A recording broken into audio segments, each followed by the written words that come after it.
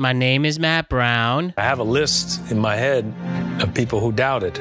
I remember exactly what you said, when you said it, and what you were wearing when you said it. And it became personal with me. 3 years in. This is your third anniversary show, and here's to many more years to come. Let us continue this journey, and let us continue to grow this brand. With that, let's start the show. Yeah!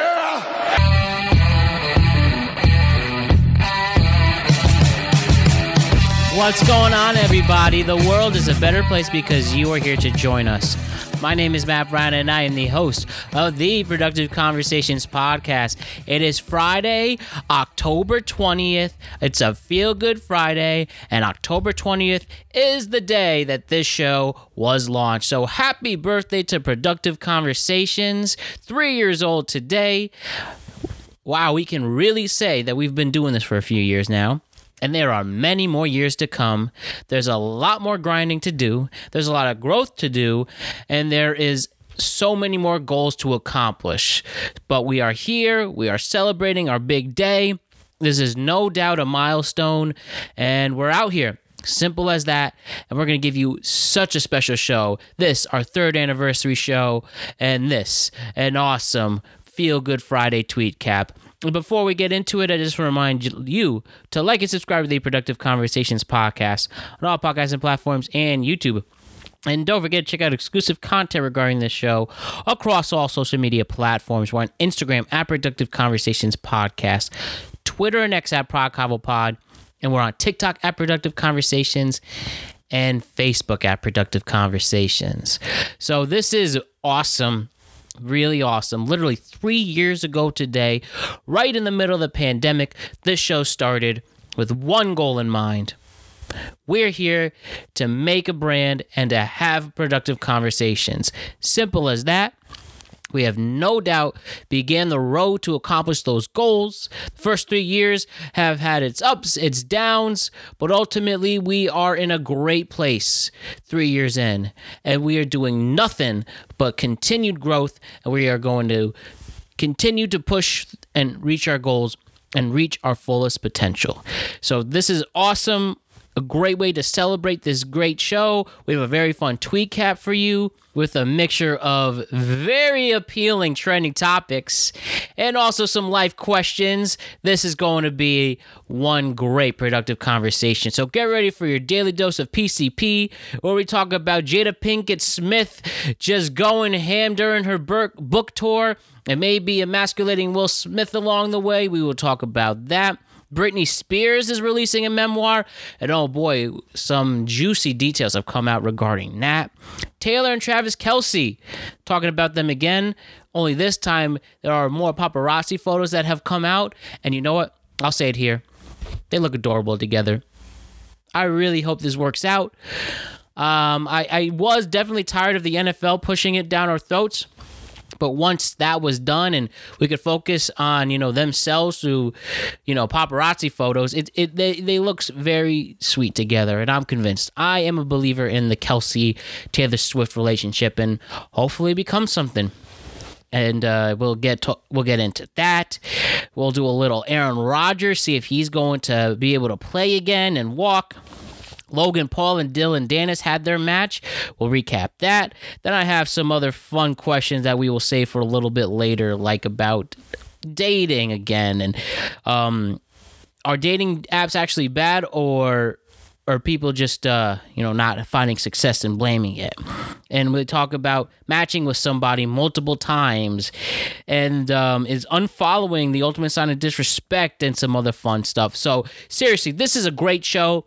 We've been looking forward to it all week, and why don't we continue the celebration and let us start this third anniversary show. Ryan Page and Jose Rivera are here to celebrate the third anniversary of the show and, of course, give us their great talents in breaking down all the crazy things that took place this past week. So let's get to it. Jose and Ryan, it's your guys' turn. Third anniversary show coming at you right now. Here we go. This is a very productive conversation.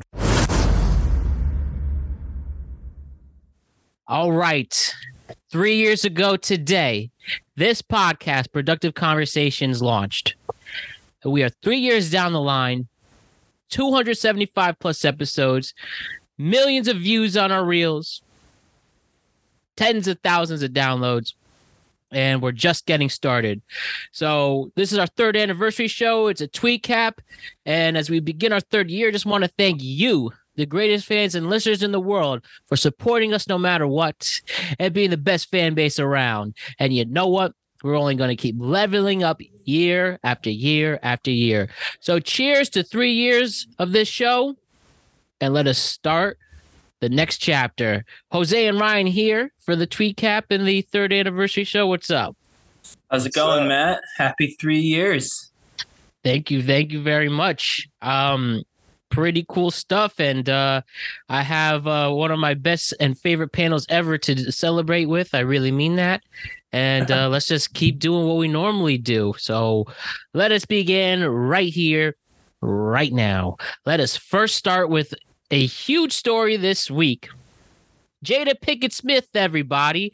She has released a new memoir, and a lot of people have been keeping their eye on it. A lot of people are pretty fascinated for what she has to say.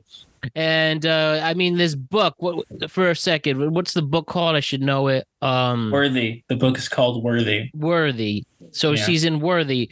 This book talks about, her bout with suicide and her relationship with Tupac Shakur. And obviously the big thing that we'll probably talk about the most is her marriage to Will Smith. And some people say she has said some very emasculating things, if you will, towards him. But there could also be another perspective on it as well. First, Ryan, you actually took the time to check out some of the excerpts. What do you think of the book itself, what she has to say? And then, Jose, what do you think about Jada Pinkett and Will Smith? Yeah, I was on Worthy Watch.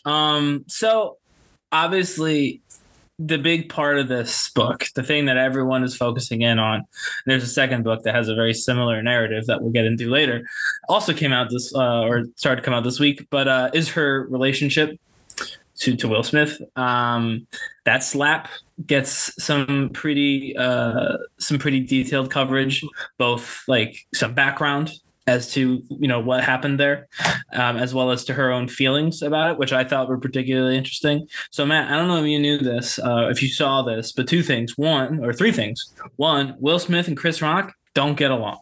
That's apparently a thing. That's not like, Will Smith and Chris Rock have got some personal and professional beef. It's not like serious, but like prior to the slap, that just pre-slap, that there were issues there pre-slap throughout their acting career. Number two, Chris Rock, when the rumors about the divorce, which by the way, Will and Jada both, in response to this book, she says it in the book, he says it in response, are say that divorce is literally never happening. They will not divorce. She said that true love. Oh no, I don't know about true love, but we can talk about that in a second. But right when the separation rumors and divorce rumors started spreading, apparently Chris Rock asked Jada Pinkett Smith out on a date, to which she replied that it's not like that, and he apologized and he didn't press it. So this is not like a cancel Chris Rock moment. He just thought they were separate and they were not. And then the day of the slap, the big reveal was she didn't ask him to do that. She was shocked that he did it because they hadn't been together for 6 years. They'd been separated for 6 years at that point, like prior to him slapping her. But she said the most shocking thing was that he called her his wife. She wasn't expecting that, but she said it was touching. She actually said that she really appreciated that he called her his wife. And I thought that was interesting. I thought that whole bit, all of the Chris Rock stuff, I thought was interesting because I thought it would just be like, a real quick, like, shouldn't have done it, right? I thought she would just be like, that's what Chris Rock has said, that's what Will Smith has said, just kind of like do the professional line. But no, she gave all kinds of detail about, them not getting along, about him asking her out years prior, about her being surprised, and about how happy she was at the moment. Not because of the slap, which she knew would be a problem, but because he said wife, which I was like, this is a weird relationship. that was like a romantic moment because he called her his wife. She was, and so But I think it does speak to something. When you gave me this assignment, Matt, obviously the thought process is Jada is weird, and she is, and she makes Will Smith look like a insert Jose, what word would you use? Okay, Will Jose, Smith what look- word would you use? Bitch. Okay. And so that was the prism with which I was viewing this originally, like to look for that. And I don't know, it feels, I mean, she does do that, but it does feel like perhaps Will Smith isn't like great at being married, right? Sounds like Will Smith maybe isn't like awesome at feelings and showing love. He's even said as much. Now, again, basically at this point, anytime Will Smith talks, everyone just assumes Jada made him say it. So there's nothing we can do to prove that Will Smith means any of the things he said in response to this book. But after reading the book, I kind of believe it might be true. In which he's like, yeah, you know what? I probably didn't, respect some of the stuff that you were saying when you said it. I kind of did probably just ignore you in ways I shouldn't have, and I apologize. But yep. And to the divorce thing, the last thing I'll talk about in terms of the things to look out for when you read this book. Will Smith tried to get a prenup. Now, she is not his first wife; she is his second wife, and she said no. And now she's famous too. So this is, to be clear, this is not like I just want Will Smith's money thing. She'd been in movies at this point, several movies actually. Will Smith tried to get her to come on his show after seeing her in a movie. So she had her own, you know what I mean? As in Fresh Prince. Yeah, sorry, Fresh Prince, yes. So she had her own. This was not I want that Will Smith money. She said, if we're going into this assuming it's going to end in divorce, then why are we going into it? And he said, that's a fair point. And they didn't get a prenup. And from that point on, they both basically said that we'll never get divorced because we're not doing this thinking we're going to get divorced. And so we're not going to. And that is why, despite all of the rumors, all of the, red table talks in which Will Smith has to quietly sit and listen to his wife and partner kind of berate him a little bit, they're not getting divorced. He won't do it. She won't do it. That's not what they signed up for. They signed up for forever. They also did build themselves a little sex room. That's in the book. So there you go. If you wanted to read a little bit about that. This is actually from 6 hours ago, Matt. I think this word made me laugh. Will Smith called his relationship with Jada Pinkett Smith brutal, meaning brutal and beautiful put into one. Brutal. And so basically this book proves to me that Jada Smith actually had a hard go of it, I think, relatively speaking. And more importantly, they are the weirdest couple in Hollywood probably ever. I'm not sure there's ever going to be, past, present, or future, a couple stranger than Will and Jada, because they won't, again, they're not going anywhere. They're going to stick this thing out to the bitter end, but they say things like brutal. It is wild. But I'm probably going to get the book, actually. I think I might enjoy reading it. Oh, stop it. What? It's a book. I might enjoy reading it. God. Jose, what are your thoughts after hearing all of this? What's the book called again? Worthy. Worthy? Well, I'll tell you, this ain't worthy of my time to read. I mean, that's fair. I'm not saying you have to read it. It seems the excerpts were well written. It seemed interesting. So to me, I'm like, I might read that. It doesn't change my opinion of her. And she's a B actress that married a big movie megastar at the time. And you find out later, 20, 30 years later, that he's a big bitch. Congrats. Didn't we kind of notice this with his clean rapping? Maybe that was a sign from before. Well, didn't he cheat on his first wife? I think so, yeah. Yeah, something like that. And he cried about it. He would, and I heard a story he would cry about, man, I have feelings for someone else and crying. He really is one sensitive dude, I guess. This book made, I get it. She's just trying to, in a PR set, in a PR situation. I didn't get PR from I didn't get PR from this at all. Come on, that last year she was getting, but well, I'm not gonna excuse what I'm saying. She was getting rammed. So she brings that up. She brings that up in the book. And then the book, supposedly the book comes out the next year. She couldn't rate that any fast enough to clear her name on the shit. But that's the thing. My thing is, she didn't need to because Will's going to back her up, no matter what. Like even before I told you everything I told you, everyone knew that no matter what she did, Will's going to back her up. Do you think this chick is really? Do you guys think this chick is worth it? He ruined his whole career. He lost all street cred. Nobody in the movie business wants anything to do with them. That's not true. And now I don't think he could be a box office star anymore. He's never gonna be. Never, ever. He got his reward. His award. He doesn't need it. He just needs paychecks now. What does he need to prove? Street cred. He's Will Smith. He's got more money than the three of us combined will ever have. He's got his accolades. The Academy gave him his flowers despite assaulting someone that year. Like he did it. Don't you think though he'll be known as the ultimate cuckold? No, I mean you guys will call him that, but he doesn't give a fuck about you guys. No, seriously, he doesn't give a fuck. Like I can't stress that enough. No, he gives a shit. That's why he's in a fucking boat in the middle of fucking Alaska. Like he already knew this shit was going to come. He literally bounced. It's impressive that you think Will Smith thinks about any of us at all, ever. But that's what he does. He's very sensitive. You got to admit. He's emotional. Sure, that's okay. That's why he could be emotional. Guys are emotional. He punched somebody. He slapped somebody in the face, and then 30 minutes later, he's fucking crying, asking for people's forgiveness. He slapped somebody in the face for somebody who didn't even like him. Well, that's not true. They do like each other. Smash. They do like each other. They just aren't currently together. By the way, I did a quick check. So they got married in '97. Will Smith's only box office hit at that point was Bad Boys, which was 2 years prior. They got married before Men in Black. So, to answer your question, no, she did not marry up. He had been in one movie. Hold on. When was Independence Day? After 96. It was all like all of his big stuff was right after.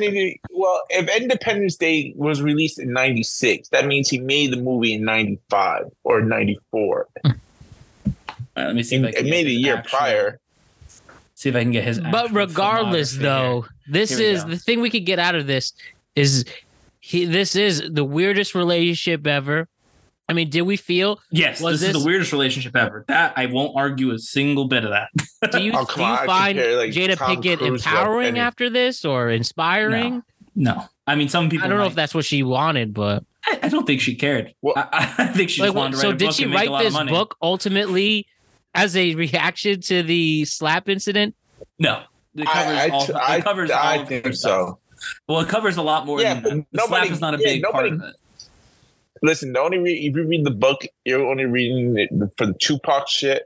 You're only reading for the Tupac shit's in there. I mean, she talks about her Will Smith and ending. So she talks about like if you're interested in her stuff, which I don't know much about her, but she talks about her like upbringing. She talks about her, the suicidal stuff, the mental health stuff at length, obviously. So I guess that stuff could be a little bit empowering to the right crowd, right? If you're a person who looks to celebrities for that kind of inspiration. But yes, I do think that obviously the bits that most people are interested in is what is going on with Will Smith and the Tupac stuff, because she does bring it up a lot. And I do think she does. I mean, she talks about both of them. Obviously, Will Smith, especially because it's her husband. She talks about her kids or whatever.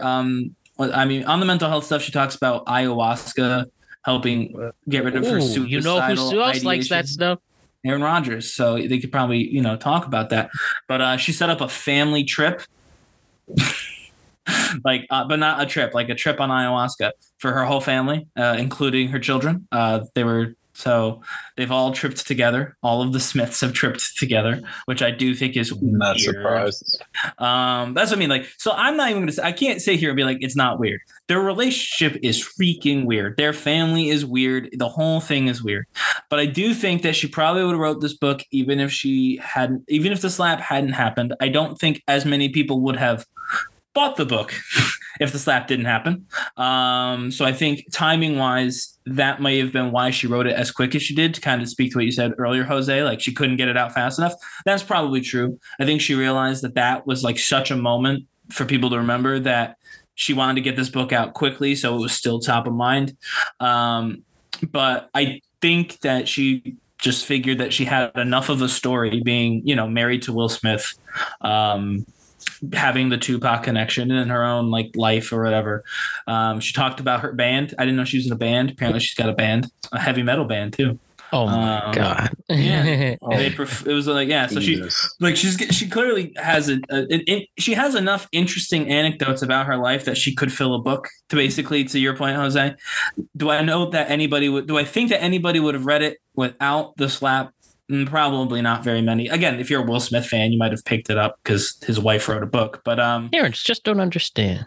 But yeah, I do think that the slap probably dictated the timing of this book. I don't think it's the existence of this book. I don't think that's why she wrote it. I think she really felt that she had enough about herself to write a book.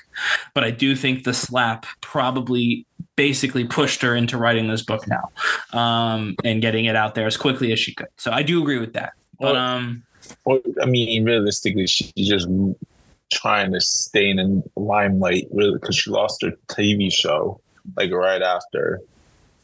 I think Table Talk, she lost that. She don't do that show anymore. Now she put that book out. Also, by the way, Will Smith's doing another Bad Boys film in 2024. Because that's the only thing that's gonna. But they have to use him. But he is making one of those Bad Boys 4 in 2024. So, man, why don't we now switch to another book that just so happened to drop at the same time here? So Britney Spears, everybody. Britney Spears. She dropped her memoir. I can't wait for that book. That one you're going to read now. You're going to read the Woman in Me. The Woman in Me you're into, but Worthy is too far. Okay. Well, all right, let's hear it. All right, first, what are your thoughts on the book so far? And the first question I should ask, Jose, why are you interested in buying Britney Spears' book? Because that bitch is crazy. And why not? I'd argue Jada is too, but yeah. No offense. No, Jada, if I want to hear alopecia stories, sure, I'll give it I'll give it a whirl. He's gonna slap you and say that again. I'll give to you. We're 90% of the 50% of the fucking world bald. Get used to it. Shit, I'm bald. I don't got fucking. I ain't gonna blame it on alopecia now. So anyway. I think when a bitch can start dancing with knives and do some like let me slit my throat shit, she already piqued my interest. That's very morbid. Okay, so you're talking about Britney again. Yes. Well, I'm done talking about Jada. Man, you want to know something that's fascinating about this Britney book? She's doing no press tour whatsoever. She doesn't need to. Smart. Yeah. Smart. Not even an Oprah interview. I thought at least Oprah would interview. But the big thing we have to talk about, and the big excerpts coming from the Britney Spears book, is that apparently in the early 2000s, we know Justin Timberlake and Britney Spears were an item. And apparently Justin Timberlake knocked her up. She was pregnant. Are we saying really apparently though? No, it did happen. Sorry, it did happen. But he's not confirmed that. Technically, you still have to say alleged. Shit. Okay. Shit. He cheated on his wife for God's sakes. Doesn't mean he knocked someone up. You could wear a condom and cheat. Come on. He cheated on Britney. Come on now. He cheated on everyone. He's cheated on everyone he's been with. That's true. That's confirmed. What you did, I already know. I found it from him. The only thing I got from that insert, that part, is fucking Justin Timberlake is pure genius. How is he a genius? I was because he cheated. He cheated, and then he came off looking like the victim. Put a #1 song out and destroyed this bitch's career, and he's the one that probably started it. Yes, and that's why he's, by the way, in so much trouble right now, because that's clearly what happened. I'm just saying you technically have to say allegedly. I was going to say, you said the big reveal. The less than big reveal, perhaps even below average reveal, is that Justin Timberlake's not very big. Yes. She did say according that. to Britney Spears. She actually didn't realize that they were in the middle of getting it on until after he informed her that he had already started. So I thought that was kind of funny. I mean, obviously you didn't need to write that. That one was just because she was mean. mad. That's just straight mean. That was just because she was mad. But the other thing I think is probably important. The revealing that, you know, they got pregnant together and he didn't want to be a dad. So ultimately she acquiesced and terminated the pregnancy. But like you said, Jose, I think that's the reason people are mad. Because I know Matt's been asking me all week, like, why does this matter? Like, yeah, they got pregnant. They got rid of the kid. And I don't think, to me, it matters like that. Like, that part doesn't matter. It happens. Like, it happens all the time. Right. I think the part that matters is, like you said, like a couple years, like a year after that, is, you know, presumably based on the timeline she shared, he cheated on her, broke it off, wrote a song about her, and launched a career into superstardom, basically leapfrogging her and pushing her down on the way up. And that wasn't cool. And then we saw where it landed. She had an actual breakdown, lost all of her rights until this year? Like, her dad was basically in charge of her till this year, with the conservatorship. Like, yeah, obviously that's no good. And so he's gonna get, you know, tagged for doing that. Again, they were kids. I guess some of it can be blamed on that. I don't know. This is a hard thing to try and justify. I really think, like, he could have been better about all of it at the time. Obviously, he was 19, so maybe. But his apologies have been like very half-assed. You know what I mean? Like, has he apologized? Yeah, he basically was like, you know, I didn't know that. He was like, we were young, not about the not the abortion, just kind of general apologies. Like, he came out during the conservator fight in support of Britney, like, no one deserves this. Like, you know, we dated a long time ago. We were really young, but, you know, I made some mistakes, but obviously I support her. Like, it was kind of in that context, but nothing specific. And I feel like, he had to have known this book was coming out. Yeah, there were reports of him saying Justin is worried. Yeah, he was warned. At that point, you gotta come out first. Mm-hmm. You know, I mean, I know Jose doesn't trust my PR skills. It's my actual job. So I'm gonna give some actual PR skills. I know the perfect way to watch this all the way. All right, let's coming on this podcast. Sure, but after that, step Justin 2. Timberlake, all he needs to do is announce NSYNC World Tour 2024. Well, so he did do that. He did do that, but I think he did it too early. He probably should have waited a week. Or at the bare minimum, waited till next week when the book actually comes out. But I think he should have maybe come out a little earlier. NSYNC coming back. What about admitted perhaps to some of his infidelity with Britney Spears? I don't know how you do it organically. You have to find a way to do it organically. Get a friendly interviewer to ask you a question about Britney Spears and be like, you know, I've wanted to say something for some time. Obviously, yeah, Matt would have done it. Obviously, you know, the abortion thing. You don't want to just say that out loud. It's not his story to tell. Like, yes, he's involved. Yes, it was his, but it's Britney's story to tell. So you don't want to say that. But the other stuff, the cheating and all that, like, you basically have to come out and admit that and apologize before this. And that, I think, would have taken the sting out of that. At that point, it becomes like a tragic story about, you know, a young couple instead of, wow, look at how big a dick this little dicked Justin Timberlake has. Not good for Justin Timberlake. Probably not that good for NSYNC, to be honest with you. They don't have the drawing power they used to. And this is probably not going to help that their biggest star is, you know, rapidly getting dragged on the internet. But this is like, what culture? We'll just forget about it, though. Like, let's be honest. We're more excited for the tour. We've ignored Britney Spears for a very long time as society. This won't change. Come November, everyone will be moving on to something completely different. And then by the time the world tour runs around, people will have forgotten all about most of the story. They'll remember the abortion thing. That's pretty ground shaking, I think. So that'll be remembered. But the context and like the feelings and the cheating and all that, that'll be forgotten. The same way the original Britney stuff was forgotten, the same way the Janet Jackson stuff was forgotten. Like, Man, Justin Timberlake gets away with it, huh? Yeah, it seems so. I mean, he's losing his power, so you never know. A couple more of these come out, he could be in real trouble. You don't have to say what you did. I can't believe he wrote a song about himself. I can't believe that. I also can't believe. Have you seen that clip? Was it Everything? Not Everything. Every Time. Every Time is the name of the Britney Spears song.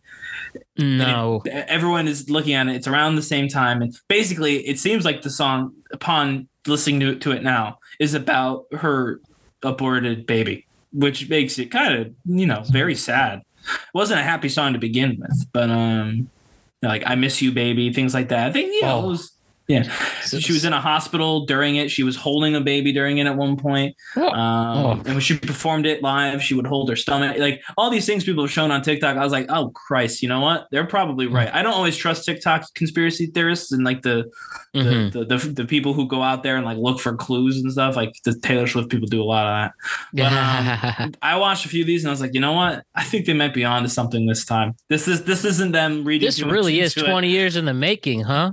Yeah, that's a big deal, man. I know you were like, is it a big deal? I mean, you can ask Jose what he thinks. I've already told you, and I'll say here, yeah, it's a huge deal.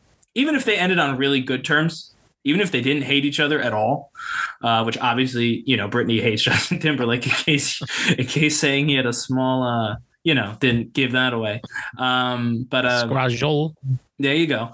So they obviously don't like each other, but even if they didn't, like, that's a really big deal for that to come out. Like, you got a girl, you got your girlfriend like pregnant, and Matt asked me, he was like, what would your wife say? I'd be like, my wife would be incredibly upset. Like it, and it's not like, I don't know, me personally, you don't separate with somebody for something they did before you even met, right? I'm not saying it's going to end their marriage, but like that's a really kind of a deep, intimate thing for two people to do. And just to think about you doing it with someone else and then hide that, right? So if she didn't know, that's a lot. Like, that's a lot to take in. If you didn't know that before, it's one thing, like you start dating a guy with a kid. Obviously he has a kid, or whatever, or a woman with a kid. They have a kid when you get into it. It's not a surprise. But when it hits you as a surprise, I think that makes it really, really hard to just ignore. You know what I mean? Like, it's going to have an impact. It's going to affect people. Right. So what side of this ordeal you take it, Jose? Of the Britney Spears shit? Mm-hmm. All right, this shit's gonna blow past in a couple of weeks. I don't give a shit. Unless, God forbid, please, like, I knock on wood right now. Unless she does something really stupid and reckless, then it'll probably come back to Justin. But the past few years, we just saw her doing like you said, dancing with knives and dancing with G-strings and stuff, and like but she always had somebody. She's like or someone who was always watching her. Mm-hmm. Now that she's on her own and she's taking, like, she's single. Yeah, she's not married anymore. Now she has plenty of time. Her kids bounced with Kevin Federline to like Hawaii and shit. So like your kids don't even want to be near you and shit. Well, they've all been. I'll say, obviously, this could all be fake. Hollywood is mostly not real, but they've all, including her most recent ex, and her kids, have all been like, we're proud of our mom, all this good stuff. We love our mom, we support her. Man, when they're doing a lot to publicly at least be like, we love our mom, we're proud of her for telling her story, yada yada yada, all that stuff. Did they really? Yeah. I did not hear that. Yeah. Even her most recent ex has said, like, Well, the most recent ex, of course, he's still waiting for his paycheck. They ain't getting. Well, I don't have any. I don't have any word on what. Even the leave Britney alone, girl. Man, she's really been. I really know Britney more for her scandals than her actual music, like, which is sad because she really is. She is. I know her for her music, I think. I mean, of course, she has great songs. She's definitely has had an amazing career and has a lot of bops, but I think a lot of her scandals definitely I think it's overshadowed crazy. her too. Yeah, shaving the head and all the relationship issues, and imagine if that hadn't happened. Like, imagine if she got to keep going normal. Like, she'd probably be Taylor Swift. Honestly, she'd be way bigger than Taylor Swift. No, I know they're gonna be mad at me. She'd be way bigger than I'm Taylor saving Swift. that Only because she's got. Oh, hey, you know what? She would have decades on Taylor. Taylor wasn't even born yet, and no social media helped too.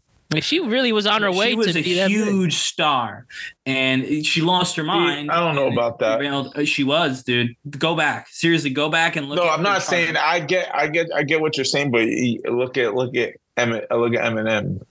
But like Eminem was at around the same. But pop star, but he was as big as fucking Britney Spears. Yeah, but there's a ceiling for rap. There's a rap ceiling. It's Eminem. There's a ceiling. There is a rap ceiling. There's a rap ceiling. If you know Britney Spears, I bet you can, for every one person that knows fucking Britney Spears, and you'll get 3 that knows Eminem. It's Eminem. But Britney Spears, a pop star is inherently, and this is all pop stars, like, is going to have a bigger audience. A bigger available audience. I know you're young as hell, but that TRL times, fucking Eminem was number 1 every week. But Britney was right up there in TRL. I get that's my point. If you know Britney, you know M. Yeah, but Eminem I'm saying hit a fucking only a certain number of people. Only a certain number of people. There's only a certain group of people who will go and buy a ticket to an Eminem show, who will buy an Eminem album. A pop star is always going to have access to more fans. It's a more popular stuff. Are you serious? Pop stands for popular. It's the most popular type of music. The top 40. My God. That's literally the name. I'm not making this up. Britney Spears. You realize Britney Spears was only doing biggest shows for the last couple of years. Eminem does stadium shows. I'm not saying now. Britney Spears lost her mind. She's nowhere near Eminem. Eminem is so much bigger than Britney. I'm saying if she hadn't lost her freaking mind, if she had been going on the trajectory she was on forever, and Eminem was going on his current trajectory, I mean, he's a legend. She'd be in the same trajectory with Justin Timberlake. Nowhere. She'd be huge. Justin Timberlake was as big as Britney Spears back in the day, and it ain't going fucking nowhere. He was smaller than Britney Spears. He had to literally stomp on her to get big. Are you serious? That was literally the point. We talked about this at the beginning of the segment. He had to drag her to get a big star. Oh my God! You know what? Come on. I can't possibly be the only one who knows that. Britney Spears is bigger than NSYNC at the time. She had more people going to her shows. She was making more money. She was selling more tickets. She was selling more albums. Are you serious? Yes, it's numbers. I can show you the numbers. Britney Spears golf. You know what? Early 2000s. Come on now. Come on. What year were you born? I was born in 1995. You were like 6. I can read, Jose. I don't need to have been there. Oh my God. I can read. There's 2 numbers. One of the numbers is bigger than the other one. The bigger number was for Britney. There's no way you can remember that time. I don't have to remember. I can just read it. Britney Spears. I can just read it. You know what? Who had more number ones on the top charts? It was Britney Spears. I can just read. I can see all the names on the charts and say, oh, Britney had 5. NSYNC had 3. It's different. 5 is bigger than 3. Yes, I wasn't there. I'm not in NSYNC, but I can read it so I can see what the numbers are. Justin Timberlake can't have more number 1 than Britney Spears when you put Justin Timberlake and NSYNC numbers together combined. But we're not talking about over that. Britney Spears. We're not talking about that because Britney Spears stopped doing music in 2004 so we can't talk about that. Justin Timberlake had all his best albums were in 2010. Look, even her trajectory was going down before she went bug-eyed fucking alopecia crazy. No, I mean, it wasn't going down. She was pretty steady, to be honest with you. But, I mean, there's nothing we can do to prove that the public still loved Britney Spears. But the point is, she had a massive career. She was one of the biggest stars in the early 2000s. And then by the end of the early 2000s, she was absolutely insane. And it's just crazy because had she not done that, there's a very good argument that she'd be, on just a totally different level right now, that she would be considered an icon of, I mean, she already is kind of, but like, not really. Like, she's more of an icon because like culturally everybody knows Britney Spears, but like she could have been like legitimately a bit of an icon, like a Madonna or whatever. Is that a better comparison? Like just someone that, like, oh, the early 2000s, the mid 2000s, like Britney Spears was, was her, right? Was it. It's Britney, bitch. It's exactly. People still say that sometimes, but I think that inarguably she was a massive star. Arguably she could have been one of the biggest stars from that generation of musicians and talent had she not basically fallen off a cliff in like 2004. She's like the Paula Abdul of the 2000s. I think she probably had a better shot than Paula did at making a dent, but maybe. I don't. That's too early. I don't know enough about Paula Abdul to make that call. That's late 80s, early 90s. I don't know that one. I'm going to tell you, I'm meeting Paula Abdul in 2 weeks. I'm going to let her know that you said that, Ryan. She wasn't there, but there's evidence American Idol, and I didn't get it. So she is American. Paula Abdul is American Idol. Yeah, I didn't get it. I didn't get in, so I'm gonna blame Paula for me not getting onto American Idol. That's what I'm gonna do. You can tell her I said that as well. Man. Obviously, to be clear, I never saw Paula Abdul. I didn't make it anywhere near that part of the process. So it's not actually her fault. But you could blame her if you want to and see what she says. Did you really try to go American Idol? Yeah. I promise I know what I'm talking about with you. I may not look it, but I promise you I know what I'm talking about. You don't have to say. All right. This is a good one, man. Would you even, last Britney question, take all the craziness, all the controversy. Do you think she is a genuine good singer? Yeah. I guess. Like you think you could see her sing like, but that Britney, okay. That's what the vibe. Like, do you think she could sing like "And I Will Always Love You" without saying? I don't know how powerful her voice is. I don't know about that song specifically, but I think she could probably sing like a song without all of the, pop dressing if she needed to. I mean, she's not the Whitney Houston or Mariah Carey. Yeah. No, she can't do Whitney Houston, Matt, but she could sing a normal song, I think, and it would sound fine. So why don't we switch from one pop star to the other? And this is our Taylor Swift moment of the week. So Alrighty. this past weekend, Taylor Swift and Travis Kelce were both on Saturday Night Live. Saturday Night Live is known to have their very infamous and big deal after party.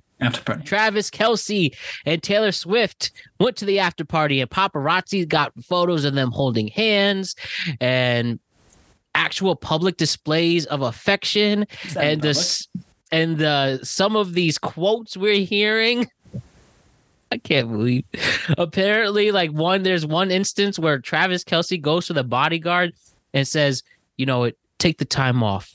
I'll take care of her for now. And you know what? At this point, after a solid week and a half of the NFL not throwing them down our throats, and instead of having the paparazzi show us, they looked adorable together. As of now, I support their relationship. I think it's beautiful. I hope they get married. And it was very nice to see. I don't know. And just reading these quotes again out of a rom-com, it's adorable. It's absolutely adorable. And insane. How about Travis Kelce and Taylor Swift now at this point? What, like a month into the whatever it is? Weeks now, yeah. Do we now, after seeing these paparazzi photos, are you someone like me who believes that this is true love now? Did the paparazzi photos show true love? Yes, sure. But I don't know if that means they're going to get married. I think you can love someone and not marry them. Side note, my wife took me to see the Taylor Swift movie this weekend as well. So I saw that. Yeah. Really? Did you really? I did see that, yeah. Did you stand up and dance? I did not, no. No one did. Actually, not a lot of dancing. There's a lot of singing. A lot of people sang along, and that was fun, but not a lot of dancing. Only a couple people danced. Oh, my God. Like, they literally got out of their seats. A couple people, yeah. What about the people doing People doing the ring around the rosy. No one did any of Ring Around the Rosie. I'm not gonna lie. When I went to the movies this weekend, Gets loud in there. I saw a lot of hot girls there. I ain't gonna front. Were they in? Would they have friendship bracelets? That's how you can tell. That's a Taylor Swift I don't fucking thing. know, but I was just looking at their asses going in that theater. Oh. Anyways, did you hear like a lot of? So, was the movie good? Okay, here you go. The movie was fine. The concert was good. As I've mentioned on this show, I don't know if Jose was here on this show just yet. For my second anniversary next October, my wife and I were looking very seriously at trying to get tickets to one of her shows, either in Miami or New Orleans. They're a week apart, and so we're going to just take that week between them off, do like a big trip, and either start the week off or end the week with the Taylor Swift concert. And the tickets were crazy expensive, obviously. And my wife was like, no, it's too much money. But I was not so sure. I waited because it was early. I didn't need to get them right away. I was like, you know what? I was willing to pay a lot more than my wife was for these tickets because she really wanted to see this show. And then the movie came out and she's like, we're going to go. I was like, okay. I am incredibly grateful that I didn't buy tickets to the concert. You got things for that price. I would still go to the concert, obviously. But so it was just a normal concert, guys. Mm-hmm. And I don't know, maybe it's like Taylor Swift fans, a lot of them are younger. Maybe they haven't been to a lot of concerts. Maybe that's the problem. But I mean, so she sang a little bit from each album, which is common. Like artists do that all the time. They sing the hits from their albums, right? Like no artist is like, nah, I'm just doing one album. Don't worry. Like they'll sing a couple songs from their other albums and then they'll focus on their newer stuff that they haven't toured. Like that's pretty much what a live show is for every band. Mm-hmm. And that's what she did. Most of her songs are from her newest album or the 2 COVID albums. Then she had a couple of other ones sprinkled in the different eras. You said it. You said the title of the movie. I did say the title. Obviously, there was like a lot of stage stuff with like fireworks, and obviously in person that would have been more impressive. But they had a lot of choreography. The dancers were very good. The band is very good. But again, at any pop show will have a lot. Like I have to imagine. I've never seen this person live, but I have to imagine like a Lady Gaga or Ariana Grande show would look pretty similar in 2023 to what we watched Taylor Swift do. Big sets, a lot of backup dancers, lights and stuff. And then, a couple of songs from older stuff, a couple of new songs, maybe some stuff, for Lady Gaga from like her movie. Like I didn't see what made this concert substantially different, with the major exception being that everyone watching this concert was of the firm belief that this was the greatest moment of their life.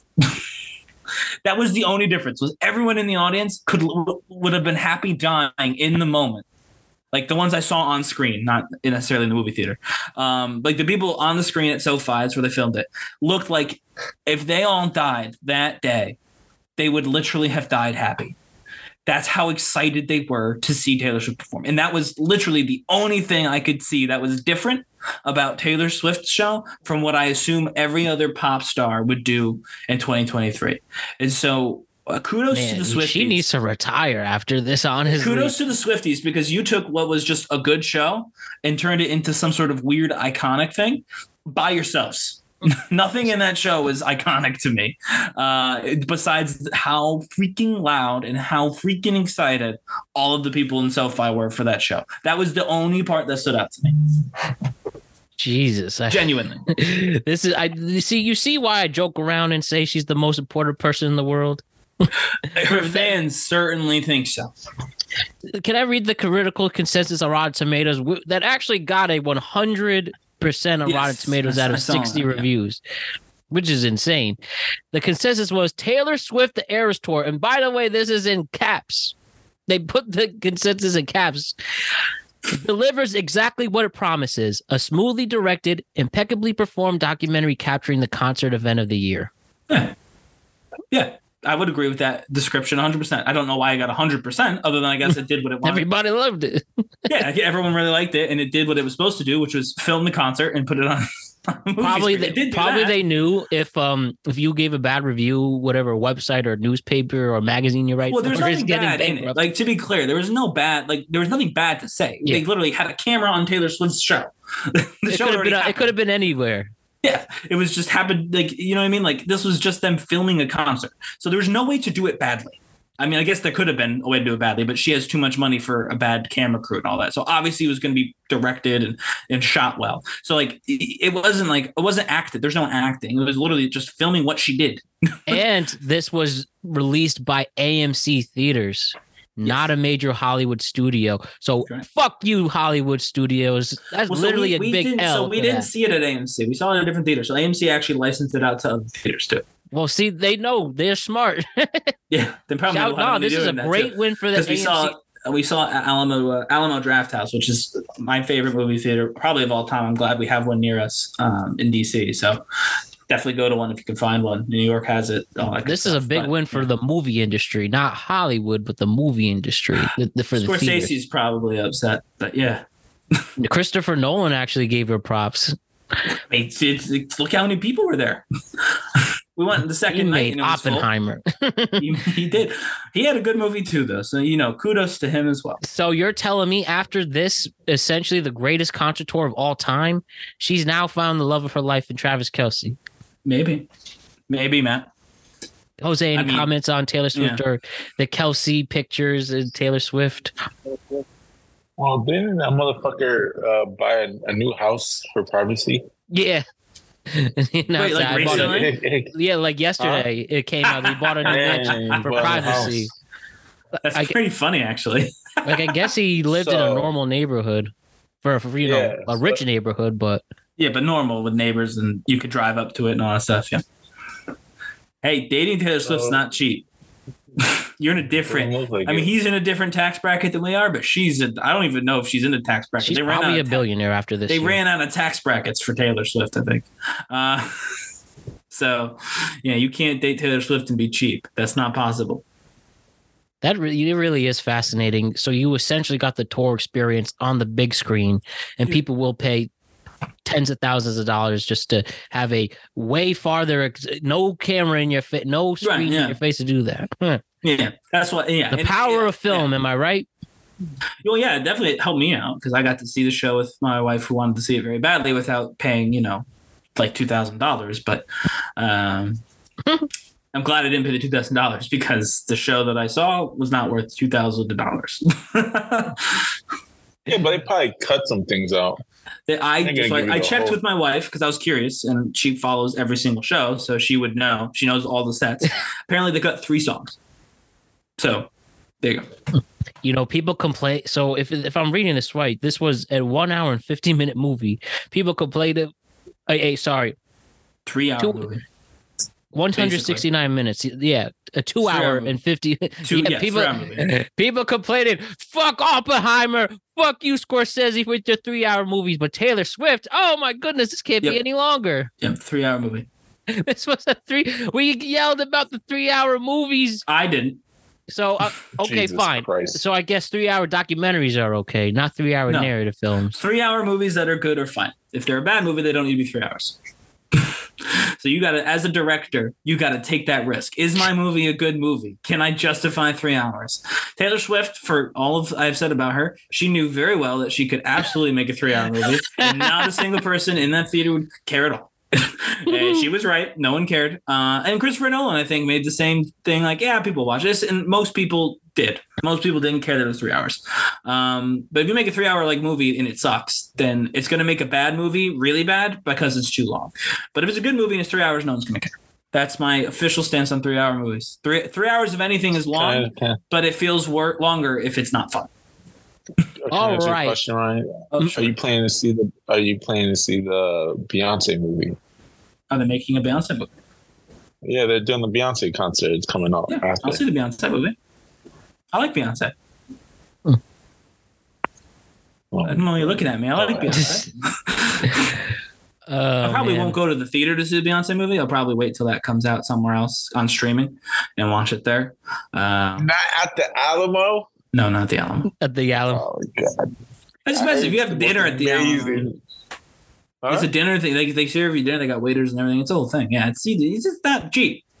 And so that's why probably the singing and dancing was hard. Yes, a lot of people were like had a lot of food, and there was like a table, like not a big table, but So I think the singing was there, and some people got up and danced in the aisles. But yes, I do think because we saw it in like a fancier theater, there was less dancing. I do think that's probably. I'm disappointed in Ryan for not jumping up in there and dancing with them, but I'm glad you had fun. Well, yeah, so it was fun. I did find it fun. Everyone else was having a good time. It was infectious, I will say. So that helps. I want to talk about Logan Paul and Dylan Dennis. That's fun. Two people responsible for our biggest TikTok so far. And we waited months and months for this stupid fight. And what happens on Saturday night? Logan Paul wins by disqualification after Dylan Dennis tries to put a headlock on him, leading to a skirmish between the sides after the fight. What a fucking joke. 1.3 million. You didn't do that justice, Matt. He tried 3 different MMA moves, none of which connected, and then he got disqualified when security came in and he started swinging at security. He literally tried to cheat 3 times and was unsuccessful at doing so. I can't believe we stayed up to watch this damn thing. So you people are telling me on the week that Showtime announced that they are not producing boxing anymore, a staple in the boxing community, that the Logan Paul brothers are really the ones who have taken over, I guess, the DAZN and whatever, and this is what you get? You probably have huge boxing aficionados rolling in their grave after that bullshit. And 1.3 million people bought into it, so clearly it worked. All the shit talking, all the literal WWE styled builds to this match, it literally ended in a WWE style ending. And you know what? It's too bad. Finish. It's really too bad what boxing has become after that. There will still be a fan base there, but boxing should move after I watched that on TikTok, I learned that, like, wow, boxing really is in a sad place right now. Well, yeah, I think boxing should move on YouTube. Cut the losses. Might as well. You lost Showtime out of that. All your best boxers, all your most broadcast boxers, Tyson fights and Floyd Mayweather. But Showtime Ben was getting out the game after HBO. Yeah. Dennis is not the reason that happened. Right. And I blame him specifically. I will say. So watching the fight, I watched the fight, right? And I mean, so Matt says I love Logan Paul. No, that's true. But Logan Paul has boxed before. But watching him, and I've watched a decent amount of boxing, in my life as well. And he's not an impressive boxer.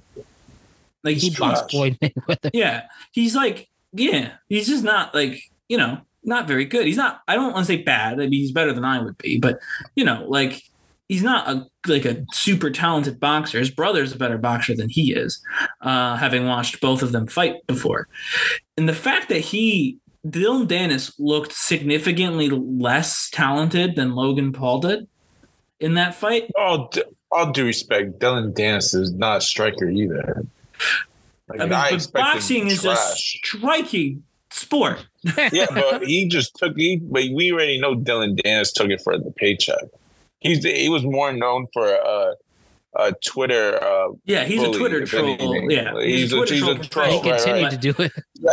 Well, that's the thing. I don't know how you put in that performance and then keep trolling. Just shut up. At that point, like, you did your thing, you got your money, you sold your tickets. Shut up. You got wrecked. And that's the thing. By the way, Dylan Dennis landed 10 strikes on Logan Paul. Logan Paul hit over 100 on Dennis. It's 10. I think you gave me the same amount of time Dylan Dennis had for training. I could land 10 strikes. I believe 10. 10 strikes. 10. That is almost not 2 hands. He was one less strike away from being able to do it on mostly one hand. Like, that's bad. You didn't fight at all. I actually said to someone, I wish Dennis showed up to fight. And they're like, he did fight. Like, he did not fight. If you hit 10 strikes, you didn't fight. You physically showed up to a fight, but you didn't fight if you got 10 strikes in. Like, come on. You know what? Danny Dillon, whatever his name is.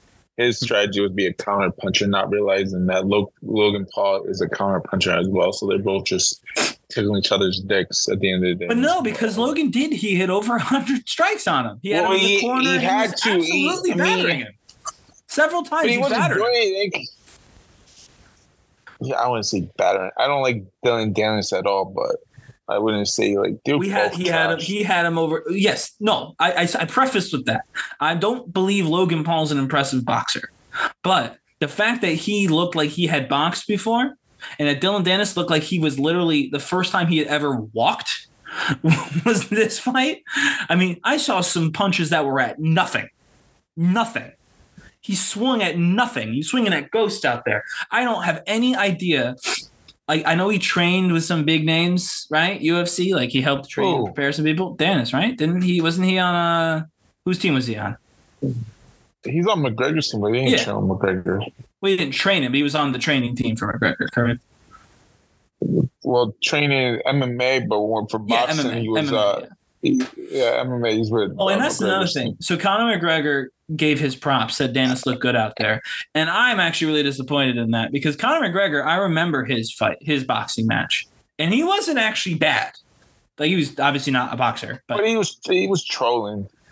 Yeah, but just like, I don't know how everyone involved on the Dennis side of this equation after that performance should literally just shut up. You look stupid. You look incredibly stupid. See, he did his job. Well, yes, because his job was to lose to Logan Paul, but he didn't even lose to Logan Paul. Really, he took the coward's way out, getting himself disqualified. I wouldn't even say lose. He got you to pay for the pay-per-view. But let's be honest. Before the whole Logan Paul fight, you couldn't go outside and get 10 people to know who Dylan Dennis is. Like, you know what was his big thing? His big thing was being bitch slapped by what's his name? Khabib. Yeah. Like, that's what he was known for. Yeah, no, I agree. So he played the perfect heel, but he played the perfect. But that's only works if he was playing. It only works if it was kayfabe. I don't believe it was. I think he was shooting on him. And if you're shooting on him, like that's a bad look to look that bad. It's one thing to shoot on him and lose, right? If you get outboxed, you get outboxed. But he did barely fought, and then he got himself DQ'd because he was gonna lose. In round 6, he was gonna lose, and so he went for the double underhook because he wanted to get DQ'd. He was trying to get DQ'd, and then when that didn't work because Paul blocked it, he went for the guillotine because he wanted to get DQ'd, and then Paul blocked it again, and then security came and he swung on security to actually get the DQ. He knew he was out in round 6 because he hadn't won a single round since then. He was already going to lose because he hadn't won any of the first 5 rounds. Can I ask you a question? Why was Dylan Dennis disqualified?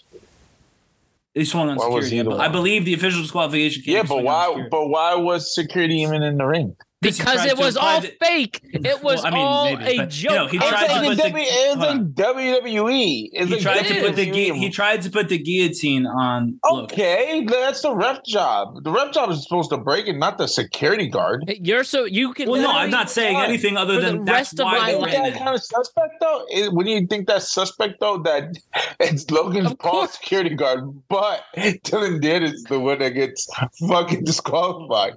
Well, yeah, because he tried to do. I mean, listen, he tried to do the MMA moves, and so that's why theoretically, if you look at it theoretically, if it's not fake, and I've said from the beginning, I thought this could be fake. I'm less convinced now, but I thought this could be fake.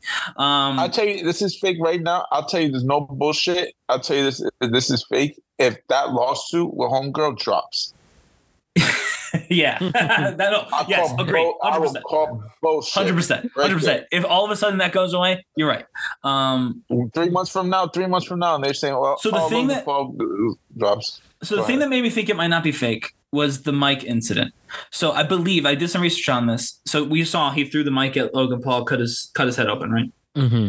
Right, we saw it at the conference or whatever, or the pre-fight thing. Yeah. So there's a concussion protocol in the sport that they had to follow. And because he got lacerated on his forehead, his participation in the fight was called into question as to whether or not he'd be cleared because of concussion protocol. To me, and again, you can always say they did that because, kayfabe, they wanted to act, right? Fine. To me, that looked a lot like Dylan Dennis. They'd sold the fight tickets, right? They'd already filled the stadium. They'd already probably got some pre-ad buys. He didn't want to fight Logan Paul because he knew no matter who he fought, he was going to lose. The backup they had for that fight was a real boxer, legitimate boxer, who would have beat either of them. If Logan Paul versus what the hell is it? Mike Perry. I don't even remember the And then you're like, oh shit, I'm fucked now. Perry? Yeah, this Mike. Okay, this Mike dude would have wrecked both of them. I checked his career when I saw who he was. Like I did some research on him. He would have wrecked either of the two of them. And so he was like, if I'm going to lose this fight, I want to lose to the real boxer, not to Logan Paul, so I can keep saying mean shit about his fiance. And so I think he threw that mic at him to try and get the fight thrown out. I genuinely think he wanted the fight thrown out the day before. Mike Perry, you're right. Mike Perry, I wish Mike Perry took that. It said Dylan Dennis. Mike Perry took that fight because Mike Perry would have fucking slaughtered. Yeah, he would have worked over both of them. Absolutely. So and they both probably knew that. But Dylan Dennis, I think, knew he was going to lose this fight no matter what because he sucks. And so he was like, I want to lose to the real boxer. I don't want to lose to Logan Paul because then I have to stop making. Well, apparently I don't. But if his original thought was probably, I can't keep making fun of this dude's fiance if he knocks me the fuck out. Granted, he didn't because of the disqualification. But I think that was genuinely on purpose. He threw that mic on purpose to try and get that called out. Genuinely, I believe that. Well, no, I wouldn't go that far because if it wasn't for Logan Paul throwing the prime at him. The prime's not going to lacerate your face. The prime's not going to hit concussion protocol. The mic is going to concussion I tell you this right now. If you were to throw a prime bottle at my balls, I'm going to throw that fucking mic. I ain't going to think twice at it. And like, what did I really think? No, I think he did. I think he didn't. I think he threw it what he did, where he did, because he wanted to get the fight thrown out by the organization. He didn't have to pull out. You realize how accurate, if the goal with that plan, you're hoping you're hoping he needs to be accurate one. And obviously when you watch that fight, that motherfucker was not. I didn't say it was like I don't think he was. Can you imagine if this doesn't happen, I'm screwed. But I think that was his plan. Yeah. It obviously didn't work. I'm not saying that it was going to be a surefire, but I think if I don't want to fight this dude because I don't want to lose to this guy and have to eat social media crow for it, yeah, throw the mic at his head. Best case scenario. They would literally have to have like a WWE, just like when Ricochet and Logan Paul messed up their spot to start a feud. Just start hitting each other. And here's for the rest of your life, everybody. If somebody says wrestling is fake, you just say, so was the Logan Paul and Dylan Dennis fight. So yeah, you can tell it was bullshit at the end of the fight. He's like, you know what? I'm gonna challenge out Rey Mysterio. Yeah, I don't know if that's bullshit. That was bullshit, obviously, but I don't think that proves the rest of it was bullshit. No, you're right. If the lawsuit goes away, then the whole thing is fake. I think the lawsuit. Wait 3 months from now. 3 months from now, where everything dies down from this fight, and like we've seen on TMZ, Logan Paul's girlfriend drops lawsuit. Yeah, just wants to move on. It's bullshit. Right, exactly. That would be the line, like, Logan already wants to move on. Yeah. And their ass, they're like, who gives a fuck? It was a co-main event. Like, there wasn't even the main event on the card. I mean, probably drew more attention than the main event did. But. The Roman. I now want to challenge Rey Mysterio for the United States title after that. Yeah. I'm coming for the belt. Woo! Like, get the fuck out of here. Probably win it too. He is gonna win it. You people make me laugh. All right, what's next, guys? Aaron Rodgers came out on Sunday night against the Eagles. Aaron Rodgers, we all know week 1 of the NFL season against the Buffalo Bills, he tears his Achilles. It is now we're going into week 7 of the NFL. And last week in week 6, we have seen Aaron Rodgers walk. He does have a boot on, but we've seen him walk, now use crutches, and he is throwing the football around. And that makes people believe, not only from his ambitious social media posts, from ambitious social media posts to go on a Pat McAfee that he's as determined as ever to prove people wrong. The big question is Aaron Rodgers specifically returning in the 2023 NFL season for the Jets? Wait, he broke his leg, right? I mean, his leg. Towards Achilles heel. Achilles. Right. What the fuck does it matter if you threw a ball? Your Achilles heel has nothing with throwing the ball. I mean, you have to walk and run. He walks as well. I think the walking is probably bigger. The way I walk is way bigger, but I mean, it depends on where the Jets are at. You would have to look at week like 15 or 16, so like mid-December. They're not winning. They're not going to win their division. So realistically, if they have a chance, if they have a shot at the wild card by week 15, 16, and that defense can stay healthy and do some work like they've been doing, I can see Aaron Rodgers coming back. But if they're out of the contentions and it's a fucking Hail Mary shot. Yeah, I was going to say the same thing. They're not going to risk Aaron Rodgers for nothing. If they think that they think he might be ready to come back, to be clear, this would be obscenely fast. Even week 15 would be obscenely fast. Yeah, a 3-month recovery time for an injury that usually takes could take as much as a year. Kobe came back in 8 months. Cam Akers came back in 6 months.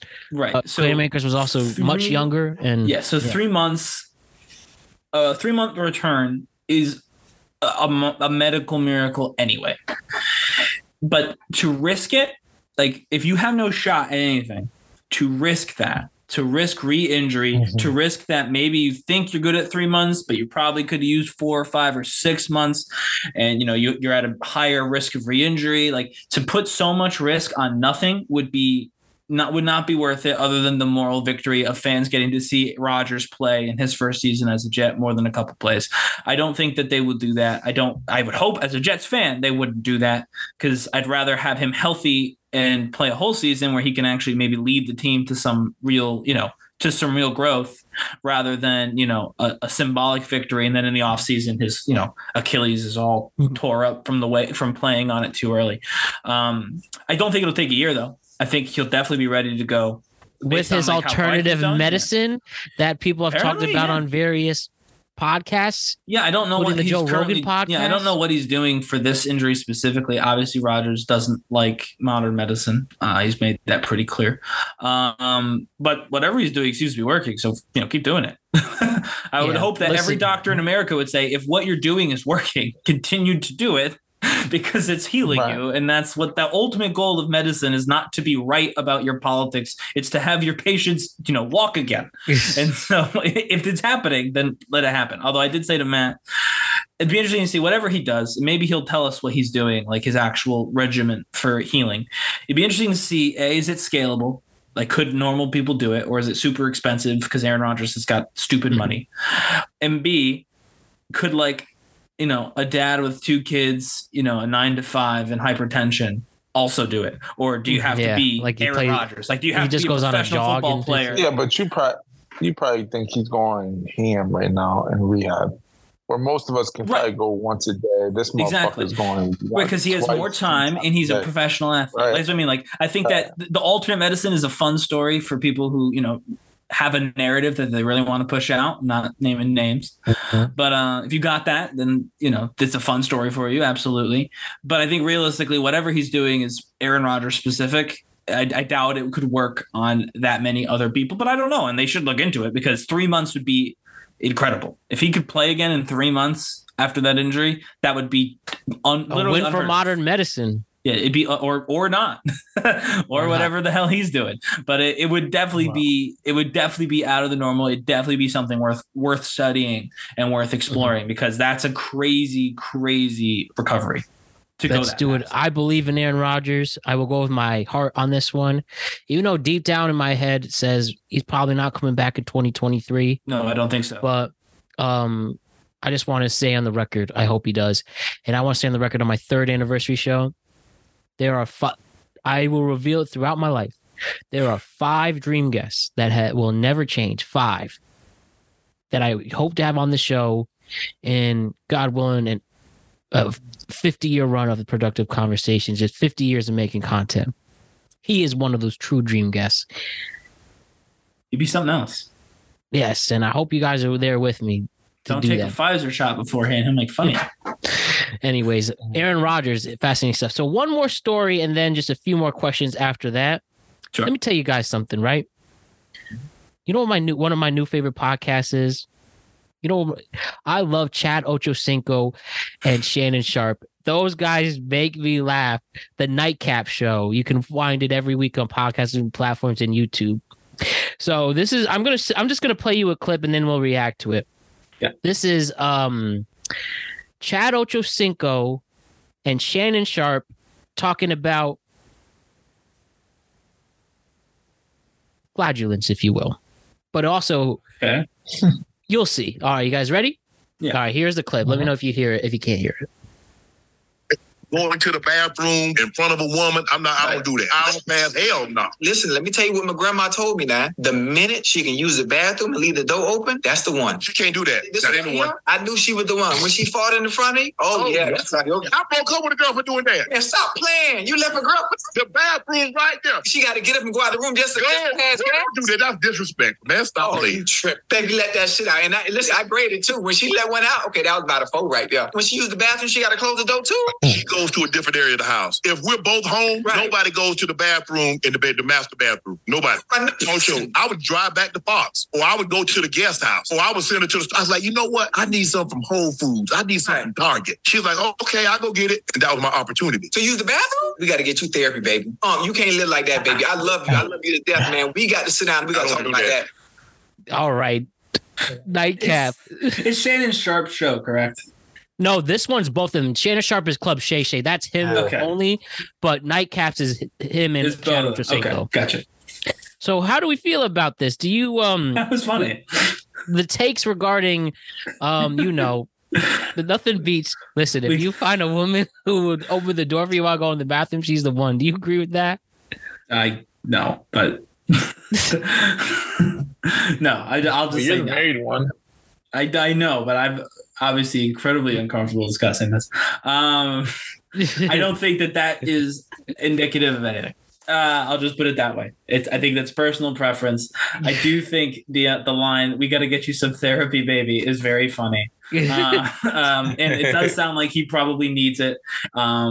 In case it wasn't clear, I disagree that the door needs to be open, but I don't know that you have to evacuate the state in order to use the bathroom. I do think there's a middle ground between sharing the bathroom and trying to find time in the day where your significant other has left your home to use the bathroom. And I think Shannon Sharp and Chad Ochocinco should both seek that middle ground. But I will say, of the two, if you're fine with it, and your partner is fine with it, if that's something that you're good with, watching each other do those different bodily functions, then go for it. I suppose I'm not here to stop you. I'm not here to tell you how to live your life.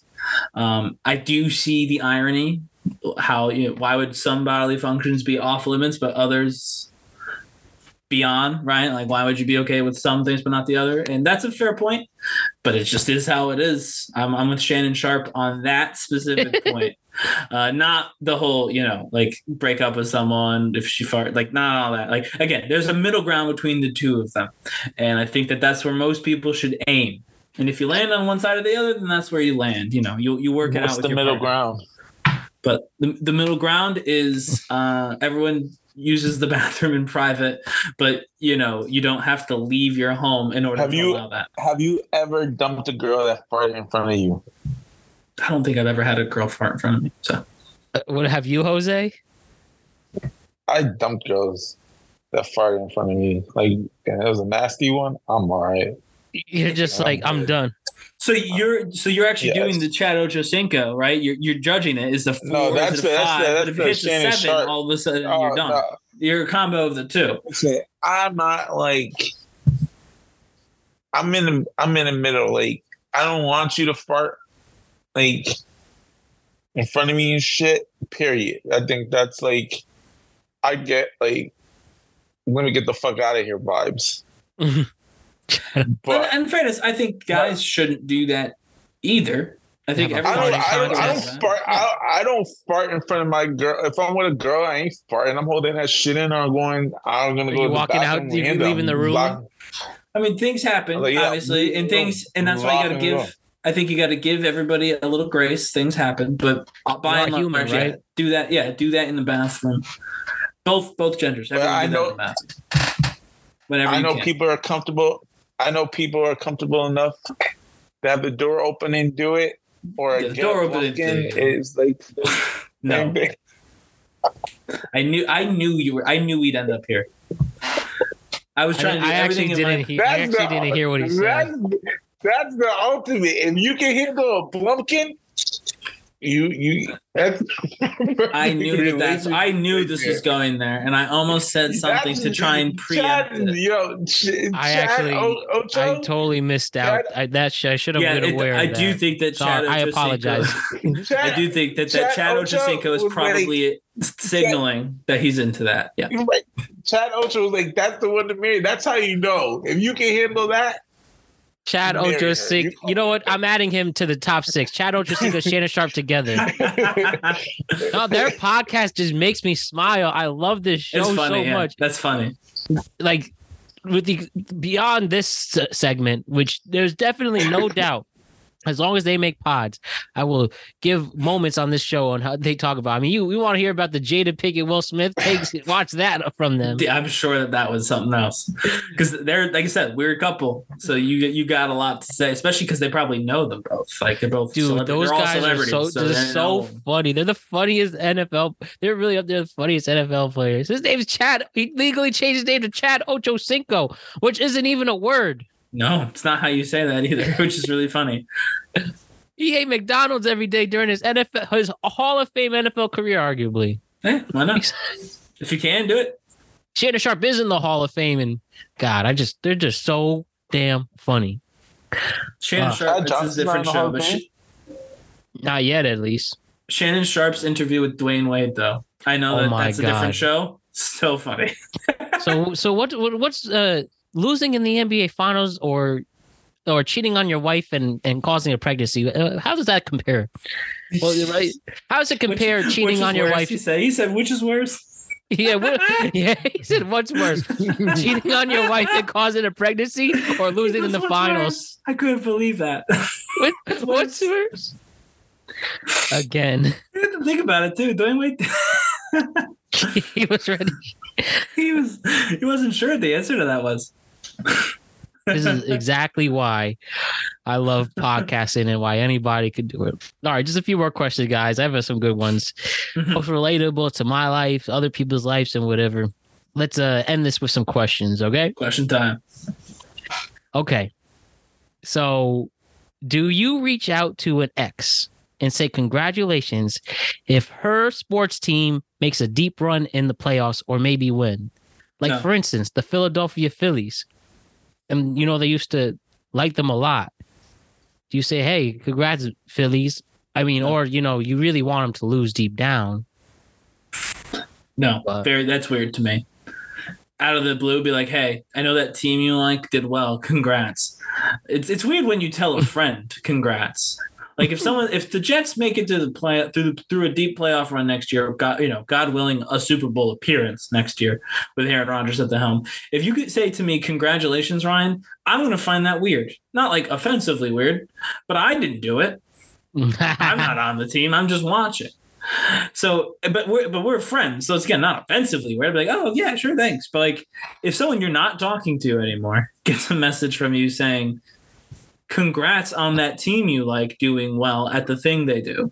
Mm-hmm. That's weird to me. That's weird. I wouldn't do that. I mean, unless you're trying to rekindle something. Like if this is your end to try and start a conversation and to see if you can pick back up, then yes, it's a smart idea to use that. But like if you genuinely just want to say congratulations and you have no ulterior motive, that's strange to me. Don't do that.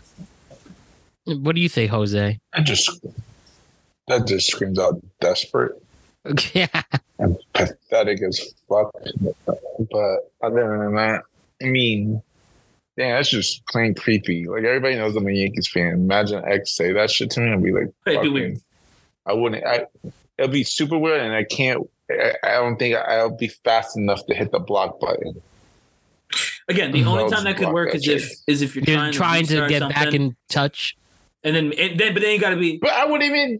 But then you basically have to hope that the other person is also low key into that idea, because if they're not, like Jose said, you're just gonna get blocked. Mm-hmm. It's not a high probability shot, in my opinion. I would, if they get back to me, I would have been just like, hey, how are you? Right, exactly. Like, just to remember, like, kind of, I've been like running up and down your mind that you remember what team I like. Yeah, I agree. Me and Jose, as rare occurrence, we're in 100% agreement on this question. I like it. All right. And I guess we'll save is there ever an appropriate time to reach back to an ex and say hello? We'll say that for another time. But the short answer, I guess that really was the answer, the question all along. Is there ever an appropriate time to reach out to an ex to be a friend again, if anything? Be a friend. Okay, be a friend, or you have interest of rekindling. Because there's a big. You could say you want to be friends, but then realistically, why are you becoming friends if it kind of broke off and she didn't message you or cared? Like, you obviously going to reach out is because you're interested in seeing what's good with that. So realistically, you're kind of just trying to rekindle. Is there a good time? There's never a good time. It's just if you want to scratch that itch, go for it. But just be like, hey, how you doing?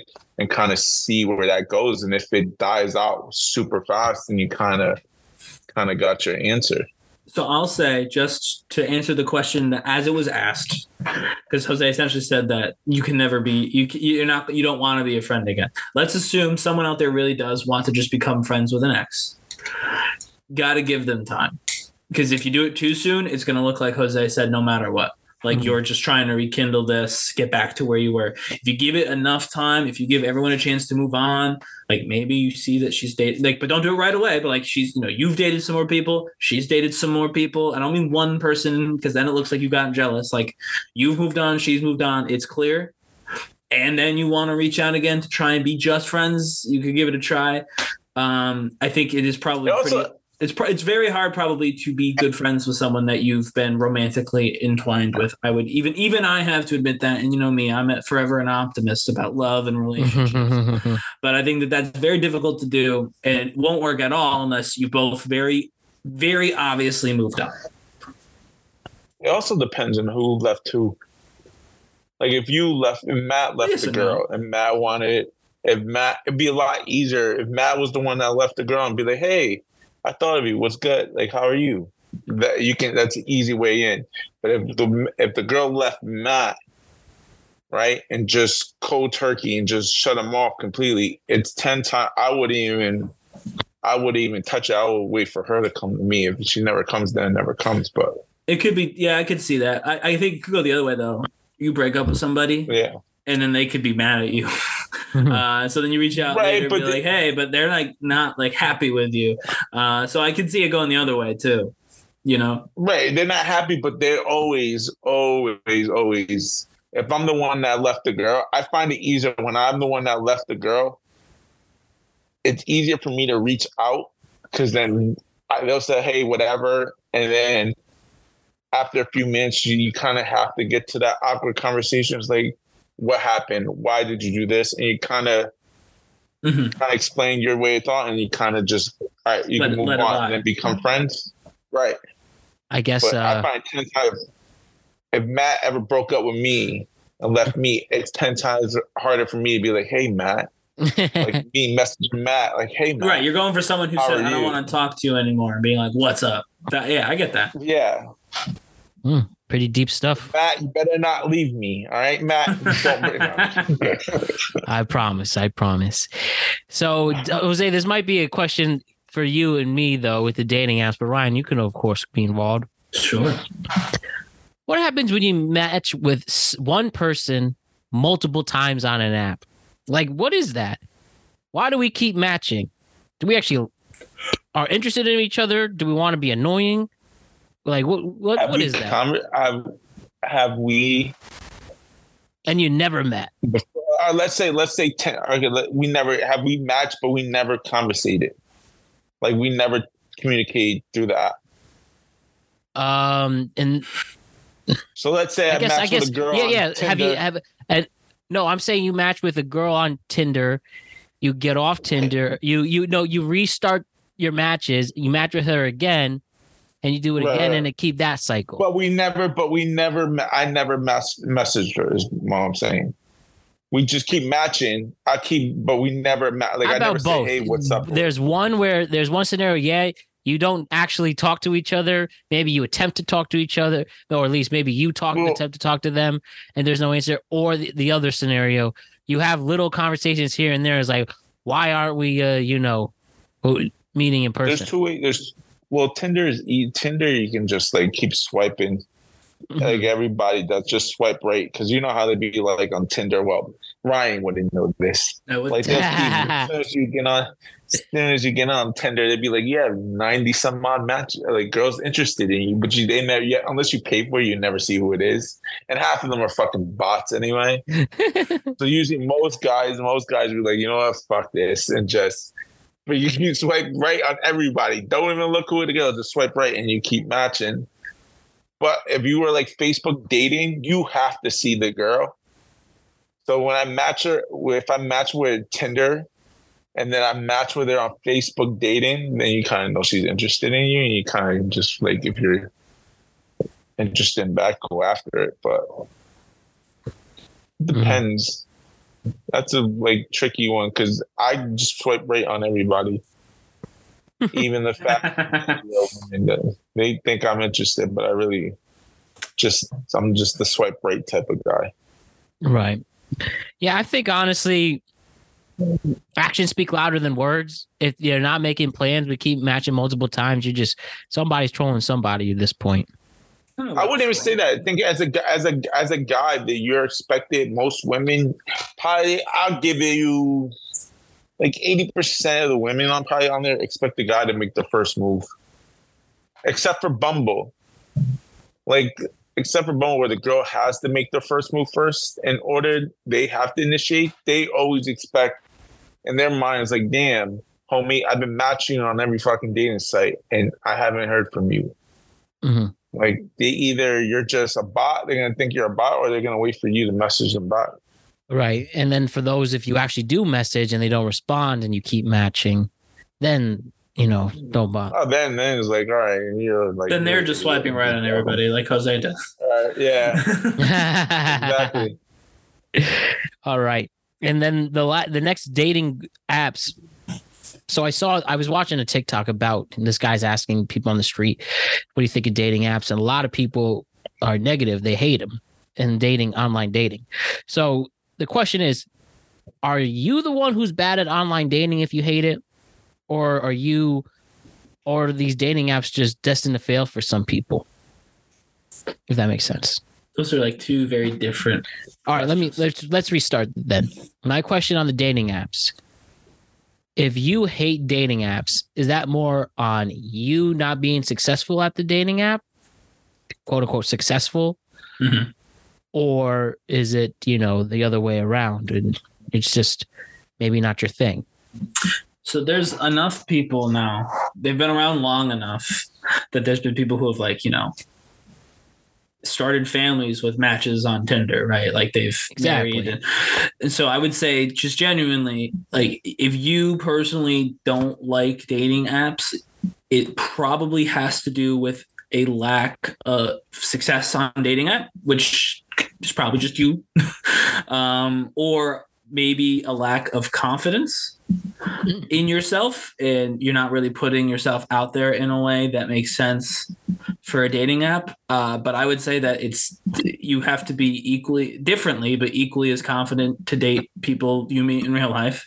Again, I've never used a dating app. All of my dates I met beforehand, people that I met in my daily life. And so, I mean, you can easily, and there's people who do be like, oh, dating is really hard. Like, you have to, the way that I, met my wife, the way that that happens. Like you have to talk to people, get to know people, and it's hard to figure out like when to do that. Like you can't just go to someone that you've only talked to at a party once and necessarily like start up another conversation unless maybe you see, like, I know there's people I talked to after like seeing them at multiple parties, right? Or like seeing them in multiple other scenarios. And like, so at that point you would talk for a while.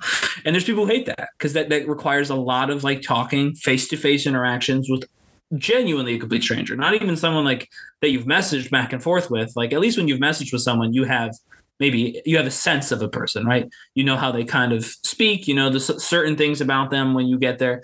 When you just walk up to a stranger, you don't know anything about them. Mm-hmm. And for some people, that's like that's also really hard to do. And for them, dating apps are probably way better because they can put out the information they want people to know off rip, and they can have that conversation in a low stake setting where you're just messaging, getting to know each other just through words. You don't have to worry about anything else. So I think that, yeah, no matter whatever you think about dating, it's probably just because you're bad at it, and not in like a mean way. I'm not like, oh, you're bad at it, get good at it, because I would probably be very bad at online dating. I don't really understand how it works. Come on, Ryan. But give yourself more credit, Ryan. Well, maybe not. Maybe I'd be great at it. I don't know. I've never done it. But that's the kind of the point. Like if I said I don't like Tinder, right? That doesn't mean anything. I've never even used the thing. It's just I'm comfortable with something else. And so I think that, yeah, if you go around saying I don't like online dating, it's probably because you're not having a lot of success in online dating, but a lot of people have. And so I'd find it hard pressed to say that online dating is bad because a lot of people have used it very successfully. So and started families, as you said. Right. I think it's more just maybe it's not for you. Maybe you're not great at it. Maybe you crave a personal connection that you can't get earlier. Maybe you're better maybe you're better on the fly, less curated conversation. I don't know, but I would say that it's more you being bad at it than it being a bad concept. I kind of disagree with the whole you being bad. It's really impossible being bad at it. Well, not successful. It's like it depends. It's like think of online dating as fishing, right? You're depending on where you're fishing.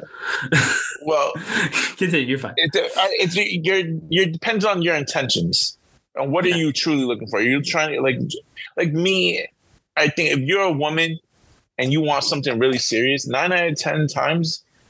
If you're on Tinder and you're not paying for it, you want the free version, you're kind of getting me and Matt. Me and Matt are just looking for a good time. So if you're looking for a wifey material and you're on Tinder that is free with the rest of us, you're 90% of what you're looking for is going to be us. We're sending dick pics. We're telling dumb jokes. Hey, I don't say that. Yeah, I'm about to say, Matt, you want to co-sign on all this? I'm not saying, but what I'm saying is, you get that. If you're getting that type, 9 out of 10 guys you're swiping or you're interested in, is what you're getting. You pay for what you get, basically. So when you're online, unless you're going, most of those are like Match where you're paying $29.99 every month. You're gonna get serious people, which now ups your ante of getting something serious.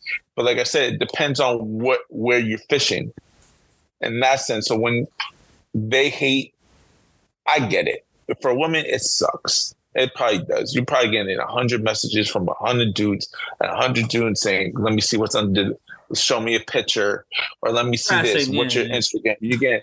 So they're getting straight up harassed. I totally get it. And then when there's an ugly dude that's 400 pounds on it, trying to get the best looking model on the damn thing and gets no looks. I get it. You also have to really, when you're on online dating, you have to be realistically, you have to ask yourself, what do you really want?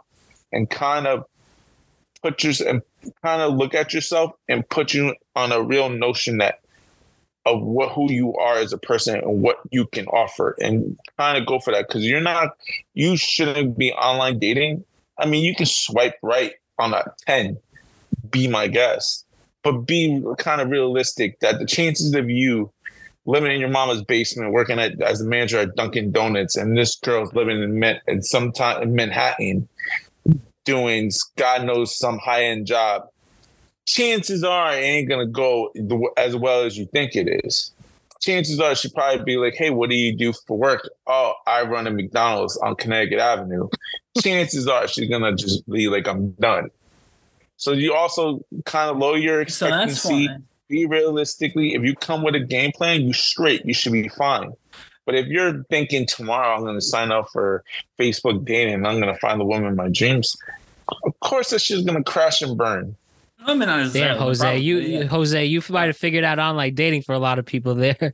Well, I want to say this too. I want to go forward and say this because I think people should really start trying to mix in the in-person dating into their online, because I think most people I know, and I have a lot of friends who are coupled up now.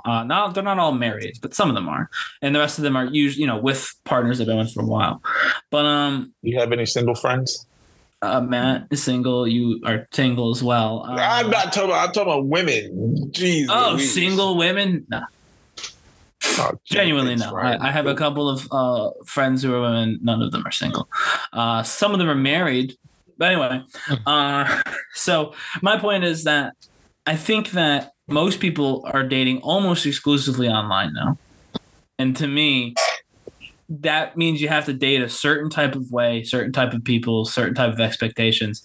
You talked about the guy in Connecticut Avenue running the McDonald's in the high-end executive in Manhattan. You know where it might get a little easier for you now, depending on how funny you are, how charming you are, what you look like. What if you meet that person out in Manhattan?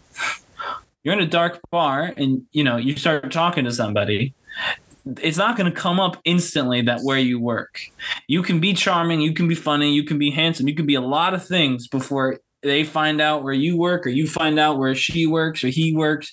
So I'm just going to say, I'm going to throw this out here. In person gives you a lot more leeway in how the conversation goes because it's not planned. When you're sitting there click-clacking on your thumbs, it's curated. It's like an algorithm. And you guys maybe don't even know it, but this is what I say first. Then they come back with this, and I hit them with this. We've talked about it on the show a bunch of times, like the ways you go, say this, and then you go there, and then you do this, you feel this out. You know what's when you're funny? In person, you don't, it doesn't, it's not linear like that. It just happens. Men, Ryan. So I think that people should add more of that in.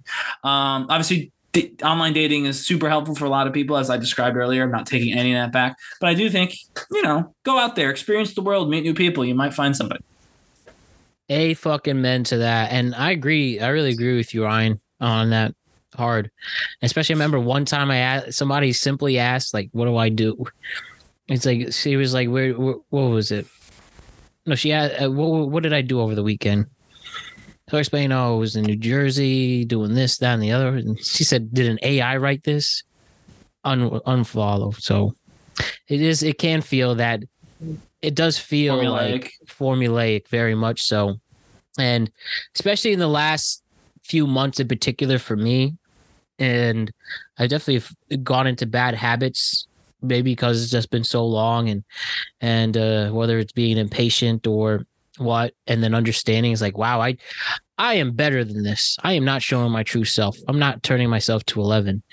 And hearing that it is true, especially just going out there part and understanding, use the app as just a planning tool. I do think one thing is good if you could FaceTime them before too, because you do have to meet the person twice. And I think that helps. And I probably, for the rest of my time dating, I probably will ask, can we FaceTime first? And I do think that'll start something. And for somebody who's had legitimate relationships off of those apps, that definitely very much worked as a start for that. So I'm not as cynical about it.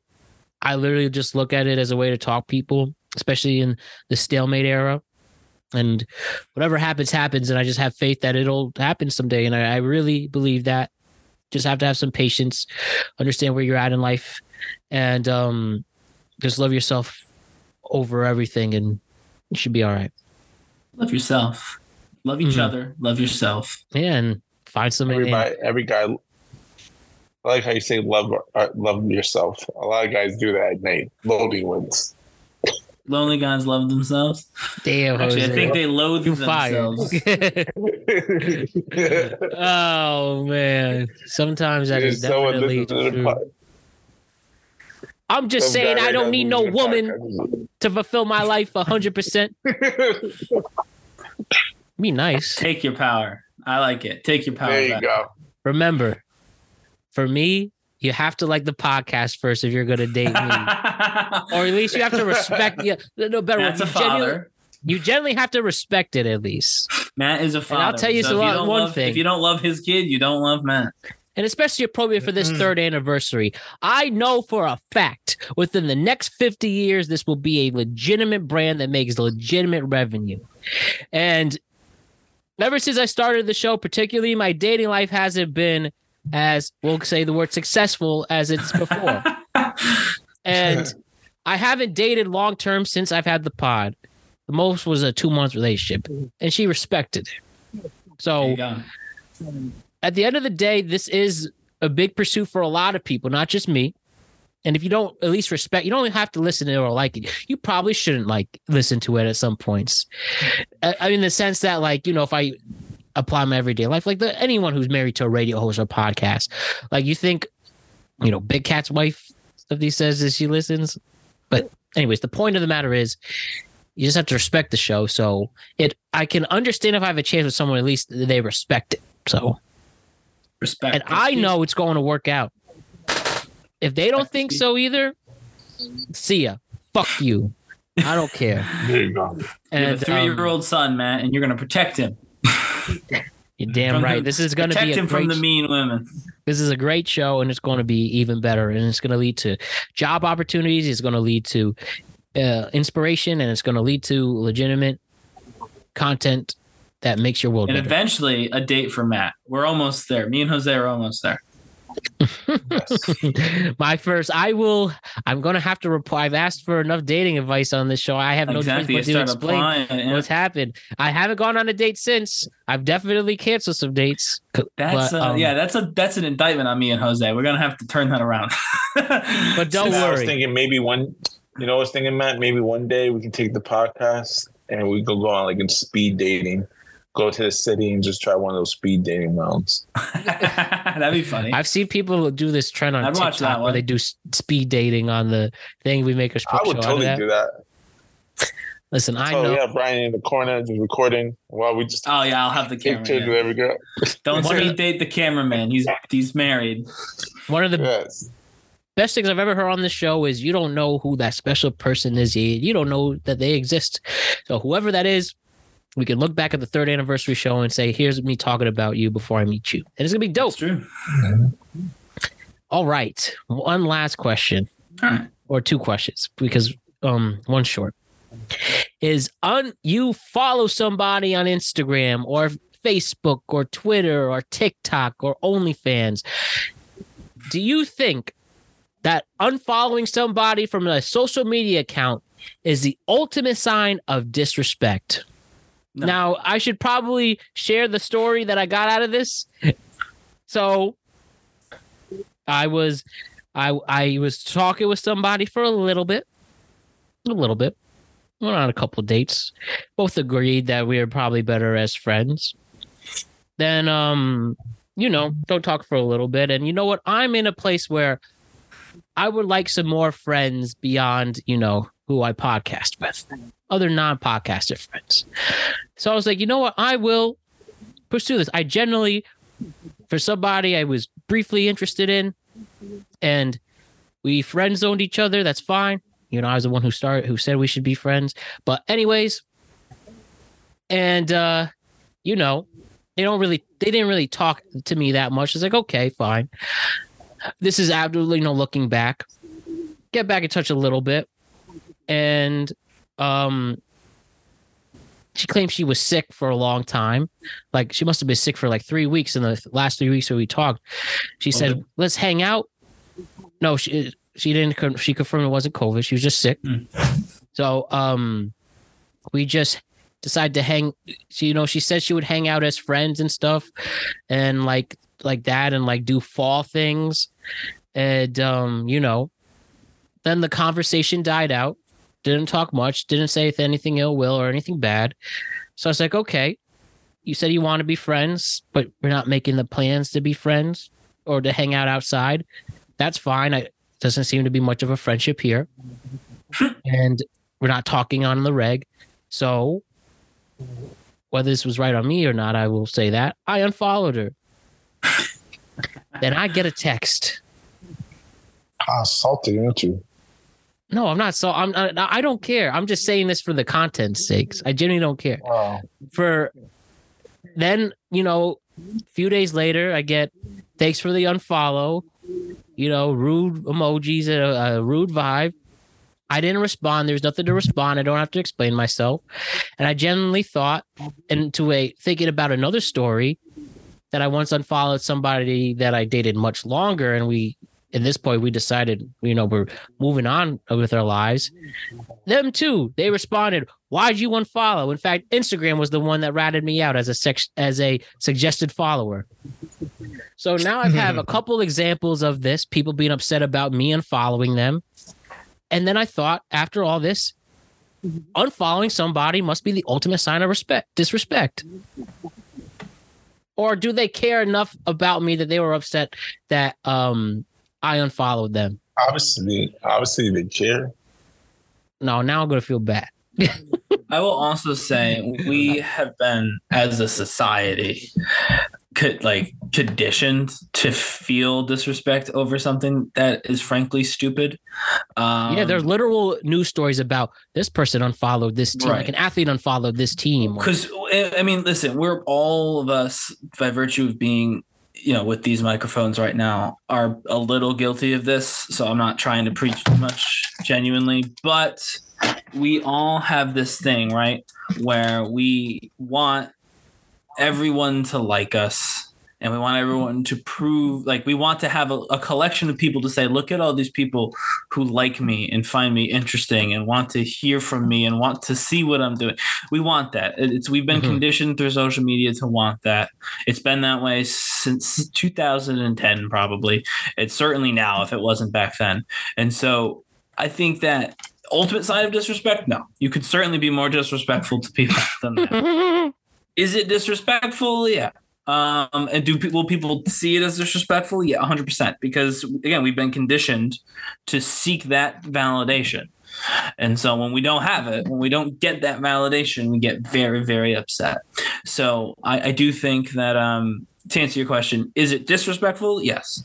Ultimate disrespectful? No. Well, see, that's maybe it is better to hit the mute button sometimes. Maybe. Yeah, I don't know about mute versus whatever, but yeah. Unfollow. I usually just restrict. Out of sight, out of mind.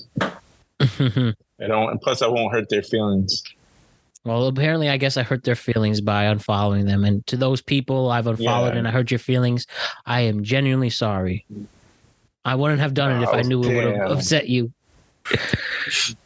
I would have been like, I'm generally don't give a fuck. And just had to move it. Well, I thought that's how they would feel. There's definitely people. You're under no obligation to follow someone. So don't feel like you need to follow someone just because we've been conditioned. If you don't want to follow someone, don't follow them. Yes. So get over it. No longer interested. As for Plus, you too, anyways, they said that they were going to do fall things with me, and I see him do a fall things with someone else. That's a little petty, but I won't lie to you. I won't pretend that that's not a little petty, but you're allowed to, for whatever reason you want, petty or otherwise, to be like, yeah, I don't want to follow this person anymore. I don't want to see their pictures. I don't want to see their posts. You're allowed to do that. Anyone's allowed to do it. It's a free country. So I'm with you. So don't respond back like, hey, F you for not following me. I wouldn't. Because then it goes from like a little petty to like significantly. Right. But all right. The last thing to talk about here to complete the 3rd anniversary show is, do you ever look yourself in the mirror and just say, man, look at that sexy motherfucker? Every day at the gym. Obviously not. Why not? I've never said that sentence ever, actually. Well, I'd be like, every time I'm on this podcast, I look at Ryan, it's like, damn, that's a sexy motherfucker. I can't wait to be like him one day. One person one time told me, this was a man, by the way, this was not a woman, before anyone asks, but this person didn't like me very much. And when asked by a third party, I didn't ask. I didn't care. Why don't you like Ryan? The response was his face and his voice. And so that sticks with me sometimes. We need to find this person. No, we don't. We definitely don't. But I just think about that sometimes. So to answer your question, no. I've never been like, oh, you sexy. No, doesn't come up. But more times I think, wow, there's people out there who hate me for my face and my voice. Now that's impressive. Imagine being hated for two things that you can never fix. And so that powers me instead. And that's, again, it helped me develop a personality. So there you go. I like that. What a great way to end it. I'm glad you do. I'm glad you like it, Matt. Well, Ryan, you're proving you're proving that you are the fucking man. That's right. You don't have to have a good face or voice to talk into a YouTube video. You'd think you would. You'd think that would be needed, but it turns out they can't stop you. Man, don't give up on your dreams, my friends. I leave you with that. And the 3rd anniversary show comes to an end. Here's to many more years of great content. And then let's make sure that year 3 is even better than the 2 years prior. Absolutely. Ryan Page, Jose Rivera, thank you so much for an awesome 3rd anniversary show. Thanks, Matt. I knew it. I knew that would be awesome, and great stuff from Jose and Ryan. Don't forget to like and subscribe to the Productive Conversations podcast on all podcasting platforms and YouTube. And don't forget to check out exclusive content regarding the show across all social media platforms. We're on Instagram at Productive Conversations Podcast, Twitter and X at ProdConvoPod. We're on TikTok at Productive Conversations, and Facebook at Productive Conversations. So yeah, that wraps up an incredible 3rd anniversary show. Now let's head into the weekend where we can enjoy ourselves. It's going to rain again in the Northeast. What's new? But still make sure you have a great weekend regardless. Next week is Halloween weekend, so essentially this is Halloween week. So watch your horror movies, get your treats, get your costumes. Be prepared to have a good time and also be safe while you are doing it. So we will get into that next week. We have a whole new batch of shows, and we have the NBA starting next week. And we are getting ready to get an NBA show for you. So we got that in the works. Check out our social media platforms for when that is dropping. We tentatively have it for this Tuesday. So that would mean shows on Tuesday, Wednesday, Thursday, and Friday of next week. We definitely have our NFL show on Wednesday, college football on Thursday, and back here on Friday with another tweet cap. And since the NBA starts on Tuesday, we are working and trying to make sure we can record on Monday night for an NBA preview show on Tuesday night. So we don't have it officially set up yet.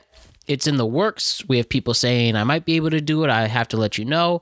That's fine. So just check it out on our social media platforms. When the episode will drop, we will definitely let you know.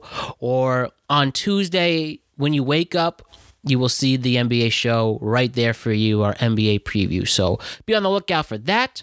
Make sure you have a wonderful weekend. As we mentioned, I want to thank Jose Rivera and Ryan Page for their contributions to the show today. I want to thank Dolo Run, a.k.a. Alex De Jesus, for what he does behind the scenes.